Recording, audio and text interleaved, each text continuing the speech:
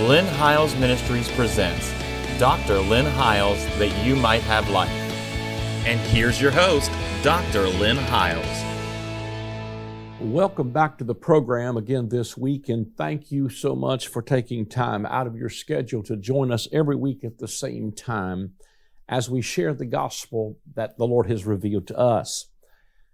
In this particular segment, I am going to begin to introduce to you a series that we're going to do and a study that we're going to do on the book of Romans.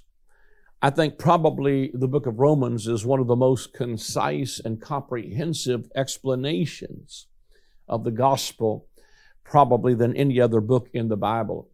It is really difficult probably to share this in 30-minute segments because I always encourage people when they're reading the book of Romans to read this book as an entire letter.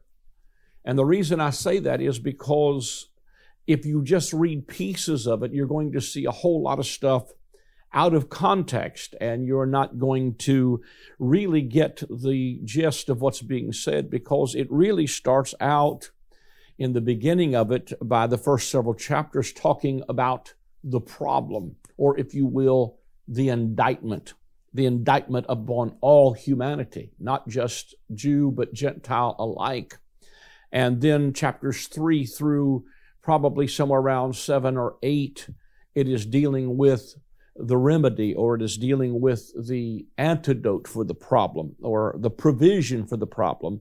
And then the latter part of it is the process and the outworking of that. But if you don't get this, you're going to kind of miss the gist of what's being said. But this is the first one. So in this particular segment, we're going to teach this as if we are in a Bible school class, perhaps because we use sometimes some of this material in classes and some things that we do in teaching. So if you want to study the book of Romans, I suggest you set your DVR or go back again and watch it on the YouTube channel. I might also mention that we have a podcast and a RSS feed of these programs, and after we air them, we upload them to that so that you can go back and at your leisure, you can listen to them or watch them at your leisure. And the easiest way to do that is simply to go to my website. It's on the screen there. And the upper right-hand corner, there are icons there that'll take you directly to those channels, and you can watch them and listen to them at your leisure. We're going to talk about the introduction of the book of Romans. While the four Gospels present the words and the works of Jesus Christ, the book of Romans explores the significance of his sacrificial death. The book of Romans is more than a book of theology. It is also a book of practical exhortation. The good news of Jesus Christ is more than facts to be believed, or it's more than facts to believe. It is also a life to be lived, a life of righteousness befitting to the person that is justified freely by God's grace to the redemption that is in Christ Jesus. Gentiles were the predominant in the church at Rome, but there were also Jewish believers, and Paul wrote the book of Romans somewhere around AD 57, near the end of his third missionary journey. Now, I want to just make an emphasis here, because I want to just point out that this book really is beginning to show the emphasis of God's inclusion of the Gentiles. And as he begins to unfold this, I have seen some recently that want to shy away from an understanding that, some of this stuff was written to the Jew only. But I want to tell you that what really had occurred in the book of Acts, especially in the First Jerusalem Council after Paul had made his journey to the Romans, and they began to discover that, God was including Gentiles. And they were having a big discourse of whether or not they should bring these Gentile believers back up under the law of Moses. And in Acts around chapter 14, I believe chapter 15, they have a big Jerusalem council where the apostles began to gather and discuss the issues like circumcision, and should we put these Gentiles that are being saved back up under the law. To which many of these apostles, especially the Apostle Paul, stood up and said, listen, we could not keep this burden ourselves, and do we want to put on these brethren a burden that we could not carry even ourselves? And that was where they began to discuss even the reality that there was no longer a demand or a call for physical circumcision. And Peter stands up and begins to give the testimony how that God at the first had visited him and moved completely out of his paradigm. I mean, God had so jumped out of his theological box, thinking that, anything outside of Jewish believers was common or unclean, but on a rooftop. While Peter was waiting on, I believe it was dinner to be served, he fell into a trance, and while he was there, God let down a great sheet knit at the four corners, wherein was all manner of four-footed beasts and creeping things. And God said to Peter, rise, Peter, kill and eat. And Peter said, Lord, not so. I've never eaten anything common or unclean. Now, what we understand is that that's more than a picture of God telling Peter, okay, it's all right to eat pork now, or a catfish, which was not allowable under the law of Moses. It was God showing him that he was including the Gentiles, and he told him while he stood there that there's one at the door and you're to go with them. And so he took him to the house of Cornelius, a man of the Italian band who was a devout man. And when he went to the house of Cornelius, he simply preached Christ. And when he preached Christ, the Holy Spirit fell. And the house of Cornelius was converted and filled with the Holy Spirit. And God had literally jumped out of Peter's theological box and was doing something that had never been heard of, but yet was anticipated according to the book of Colossians. It was the mystery that had been hid from ages, but it was literally the fulfillment of the promise of God to Abraham that your seed will not only bless the nation of Israel, but they will bless the nations of the earth. In thy seed shall all the nations of the earth be blessed. And we know that through Jesus Christ and his redemptive work, that all the nations of the earth were being included. And now this was the beginning of a massive move of God that was really going to begin to filter into the church, and even some of the things that they disputed later on as they decided, what should we do? And one of the things was they told them not to eat meat offered to idols and to abstain from sexual immorality. And one of the main reasons he was telling them to abstain from meat offered to idols, he says in another place that if meat offends your brother, then don't eat meat while he is there because of his weak conscience. Now, let me tell you why that was. Because Gentiles and Jews were beginning to come together for the first time and worship the true God and worship the Christ. And they were doing that together, and some of the practices that the Gentiles had were not kosher, and they would sometimes eat meat that they had bought at the marketplace that maybe had been sacrificed to idols. And so what Paul was saying to them is, listen, we're blending these two literally different cultures together, two completely different paradigms, and let's not offend each other with our liberties, but let's bring them together and allow them to begin to partake of the fellowship and of the good word of God. And so it was a beginning of a journey. And I love that because I look at the book of Acts especially, and you see an unfolding progressive revelation of what God is doing in the earth as they are starting to understand that the cross and the redemptive work of Jesus Christ and the gospel, even that Jesus preached, was starting to unfold in a practical way as to how it would impact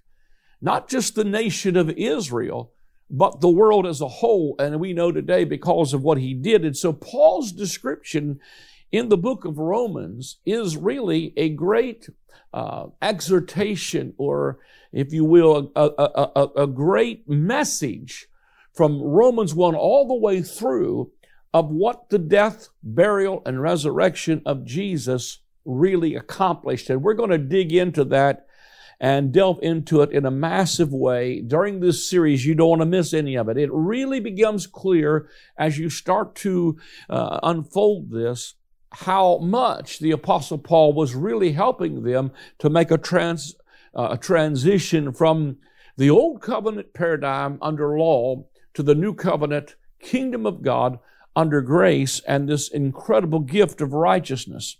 So we want to talk then about the Christ of Romans. Paul presents Jesus Christ as the second and the last Adam.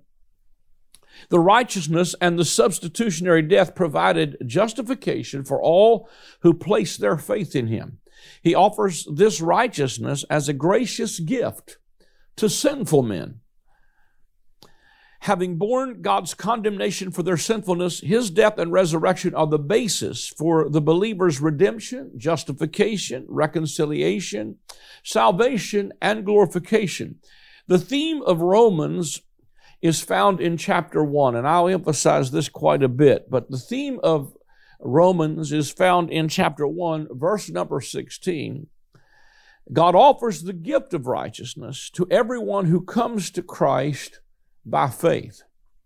Paul writes Romans to reveal God's sovereign plan of salvation, to show how both Jews and Gentiles, they fit into that plan, and to exhort them to live righteous and harmonious lives out of the gift of righteousness. And the latter parts, 12 through 16, in his sweeping presentation, verses 12 through 16, in this sweeping presentation of God's plan of salvation, Paul moves from condemnation to glorification and from traditional truth to practical truth, or what I call the objective and subjective sides of the gospel, which biblically termed are the way of grace and the walk of faith. Most of our biblical arguments and most of what people fall out over in arguments is they either overemphasize the objective side of the gospel, which is what is the objective side of the gospel? Well, it is what God did in Christ without any help from you. I call that the way of grace. It is God's unmerited gift and favor upon your life that He gives to you without you earning it, without you deserving it. And as I'm talking about this, I feel like I need to emphasize this as well. He begins to make the transition from an old covenant righteousness that's based on performance to a new covenant righteousness that is given because of a gift. You didn't earn it. It was some grand setting everything right that God did through the death, burial, and resurrection of His Son, Jesus Christ. And so that was a gift of God. That's the objective side of the gospel. The subjective side of the gospel is my response to His grace, or what He did. And so when I say the objective side and the subjective side, again, the subjective side is my appropriating by faith what God has freely provided by grace. That's an important piece of information. Because if we don't appropriate by faith what God's already done through grace, then you can talk about what all you have, but it's like having a bank account and something put in your deposit without having any access to draw from it. But we access this grace by faith. In other words, our salvation, our redemption, our reconciliation is not something God is going to do for all of humanity. It is something He has already done. Now, let me just say that, and then that's the objective side of the gospel. But my appropriating that and walking in that and in enjoying it comes when I appropriate by faith the fact that since I've been reconciled by the death of His Son, that the message I declare is you need to be reconciled to God. Be ye reconciled to God. In other words, you need to simply receive the free gift of righteousness and by faith appropriate it. And I'd like to explain it like this.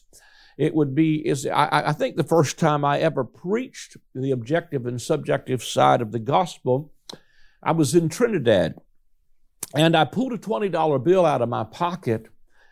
And in their economy at that time, that $20 bill was worth 6 times what it's worth in the U.S., so it was worth $120. And I pulled the $20 bill out, and I laid it on the altar, and I said, this $20 bill is a free gift to anybody who wants it. You didn't earn it. You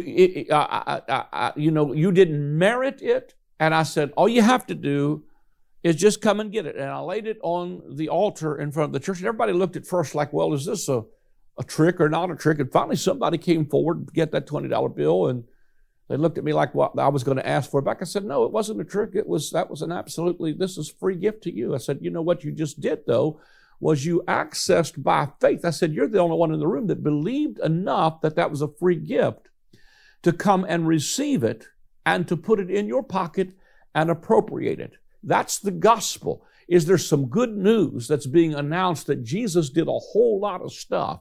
And the good news is all you've got to do is by faith simply receive it. Somebody said, well, I just think it's all done and nobody has to believe anything or anything. But I like to explain it like this. Not only is my redemption, my salvation, my reconciliation, and all of that completed in the finished work of Jesus Christ, that He's delivered us all things that pertain to life and godliness, but the Scripture says also this. It says, by whose stripes you were healed, so that my healing is not in my future. It was already paid for at Calvary. So how does that work then? Because my back's hurting, or my foot hurts, or I'm dealing with this infirmity. Well, what happens is that which He has provided for you by grace simply can be received by faith. And when we receive by faith, I'm telling you, the Word of God is full of faith. And we will get into a lot of the details of that as we come down through this incredible book of Romans. And so one of the key verses in this is in, like I said, Romans 1, verse number 16. It says, for I am not ashamed of the gospel of Christ. Watch this.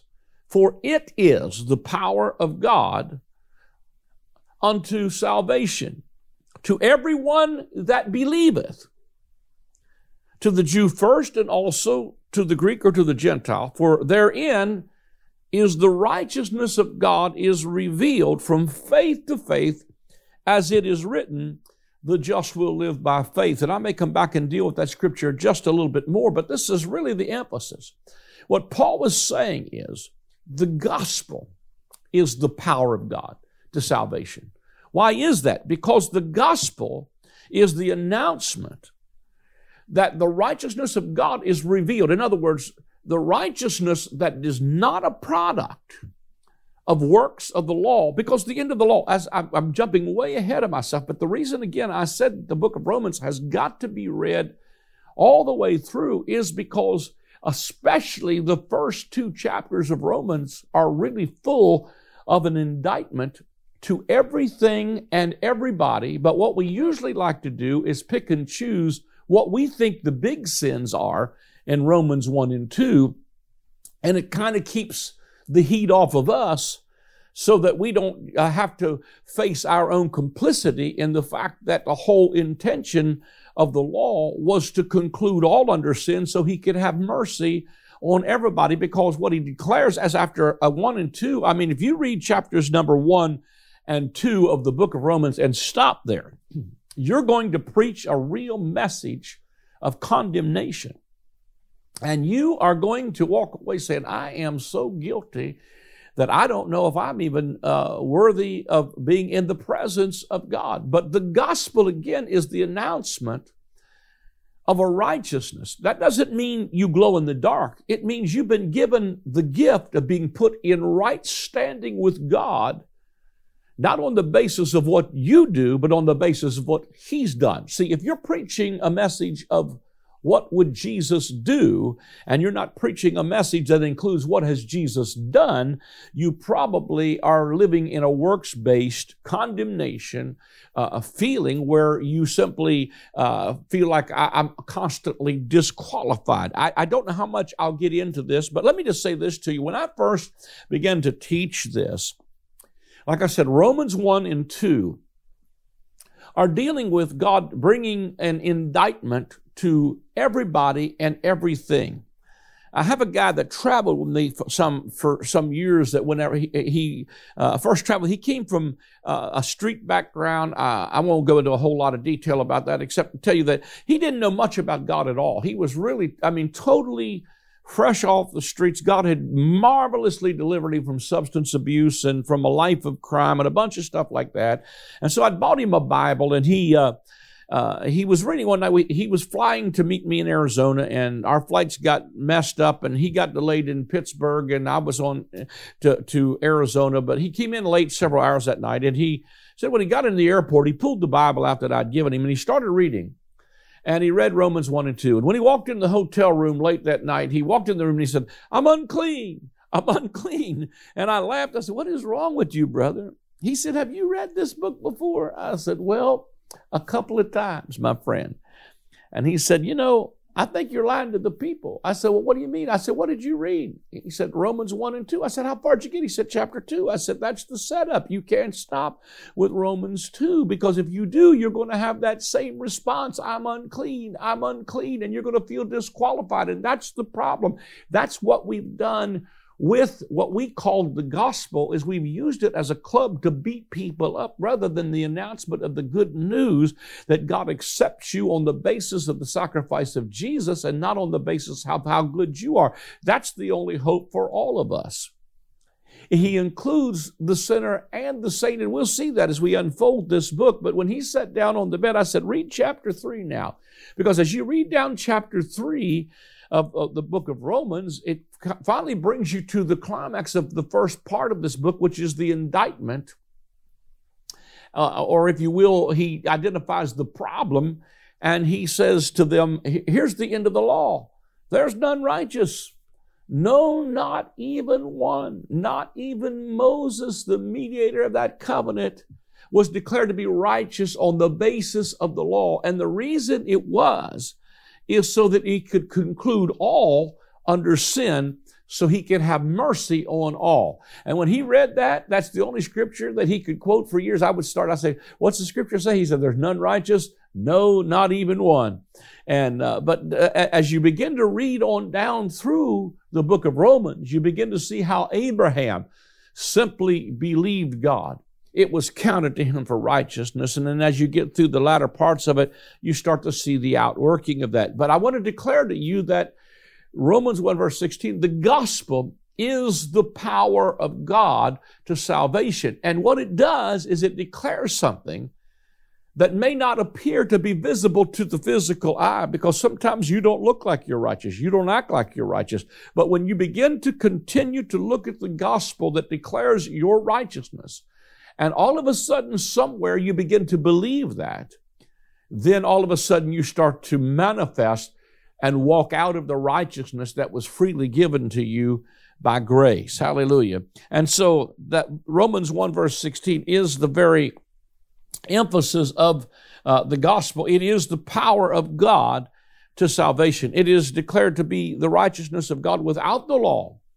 It declares that the righteousness of God without the law is manifest, being witnessed by the law and the prophets, even the righteousness of God, which is by faith of Jesus Christ, unto all, upon all that believe. For there is no difference. Here's the conclusion again. For all have sinned and come short of the glory of God. And so the glory is not just a glow in the dark, it's the glorious life that God has intended for us to live, and then manifest His nature and be conformed to the image of the Son, and be a manifestation, as a manifestation, as Romans 8 will declare, a manifestation of the sons of God, not as servants and slaves, but a manifestation of sons. And so the book of Romans could be broken down into 3 parts again. Chapters 1 through probably chapter 3 to 4 is the problem. Chapters 5 through probably around 9 is the provision. And chapters number 9 through probably 16 is the practical application. So the problem, the provision, and the practical application.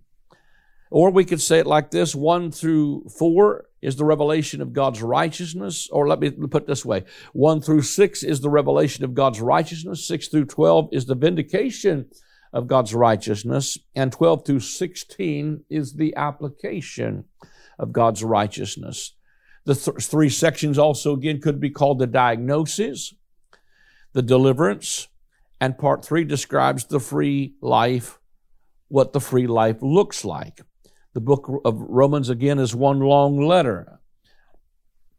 In the book of Romans, chapter 1, verse 16 and 17, these two verses present the theme of Romans because it combines the 3 crucial concepts of salvation, righteousness, and faith. From Romans 1:18 to Romans 3:20, Paul builds a solid case for the condemnation of all people under a holy God. The Gentiles are without excuse because they have suppressed the knowledge of God. They receive from from nature their conscience, and condemnation from their conscience. The purpose of this first part of all that he names is to name sin, is to conclude all under sin so he can have mercy on all. The universal verdict upon all is all have sinned and come short of the glory of God. Romans 3:21 through 5:21 centers on and develops the theme of God's provision for man's need. The first 11 verses are the core of the book of Romans. 3:21 through 31 revealing that in Christ God is both judge and Savior. Justification is by grace. The source of salvation is by the blood, and the basis of salvation is by faith, the condition of salvation. Chapter 4 illustrates the principles of justification by faith apart from works in the life of Abraham. He justifies issues of reconciliation between God and man. It is brought about by the love of God, which is ceaseless. Paul contrasts the 2 Adams and the opposite results of their acts. The righteousness of the second Adam is imputed to all who trust in him, leading to reconciliation, while the sin of the first Adam was imputed to men. God's act gave us the gift of righteousness. That is the good news, and that must be preached and believed on. It is the gospel. It is both objective and subjective. It is the way of grace and the walk of faith. It is what God did in Christ by grace without any help from us to reconcile us, but it's my response by faith. We appropriate the grace by faith. Well, we're about out of time. I want to thank you for joining us again. Join us again next week as we continue to study the book of Romans. If you'd like to sow a seed into the ministry, please go to the link on the website there, or that you can scan that code and you can give via your credit card. You can set up a monthly debit, give a one-time gift if you'd like, or you can send a check or money order to the address that will come up on the screen. Or you can also call that number on the screen and someone will take your call. If you don't get an answer, leave a message. We will call you back. We appreciate you and thank you for joining us every week. God bless you until next week. I am excited to announce the release of my latest book titled The Great I Am. In this book, we will explore the 7 times in the Gospel of John that Jesus says, I am. When he uses that phrase, it is always in contrast to something from the Old Covenant. For instance, they thought Moses and the law was the door into the sheepfold, but Jesus said to them, I am the door. They thought that Israel was the true vine, but Jesus said to them, I am the vine, you are the branches. As you read the pages of this book, you will discover that Jesus removed the covenant of death and replaced it with the covenant of life. Get your copy of the book, The Great I Am, today.